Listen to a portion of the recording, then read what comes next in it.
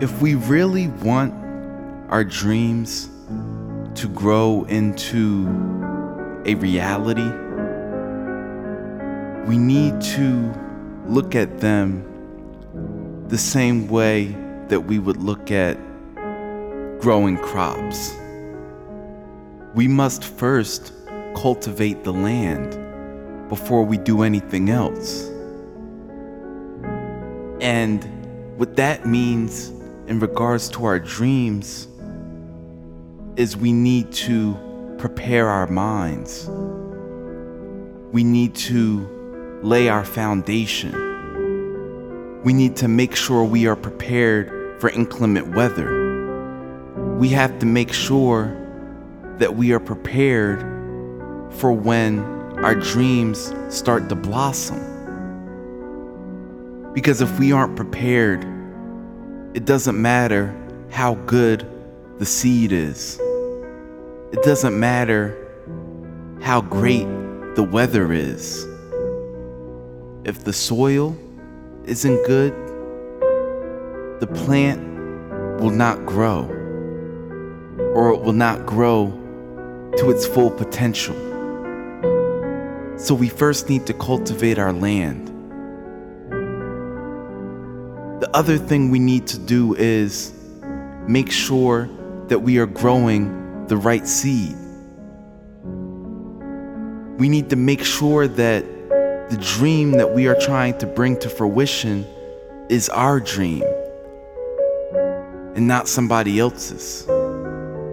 Because we can place somebody else's seed in the ground and we can do everything right and make it grow,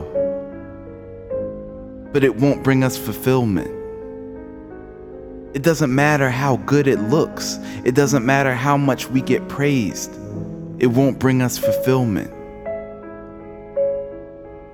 The other thing we need to do is realize that there are circumstances that will be out of our control as we start to grow our dream into a reality.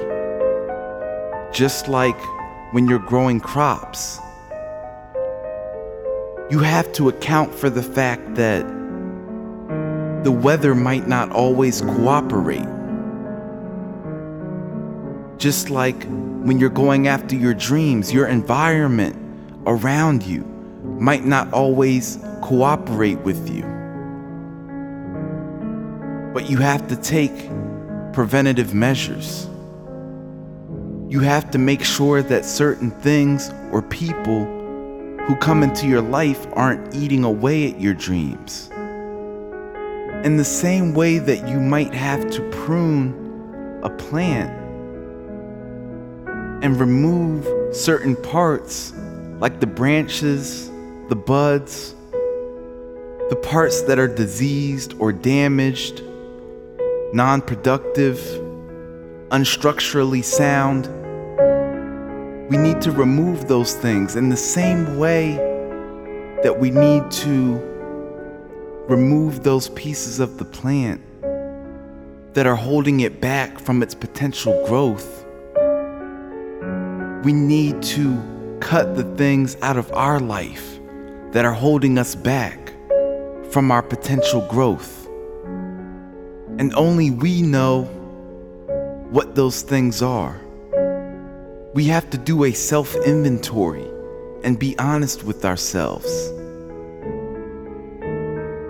The other thing we need to understand is that as our dreams start to take hold, in order for them to build roots so that they have more of a foundation, so that they can have more longevity, they need to go further into the ground, which means that it might seem like we're going in the wrong direction when we first start to follow our dreams.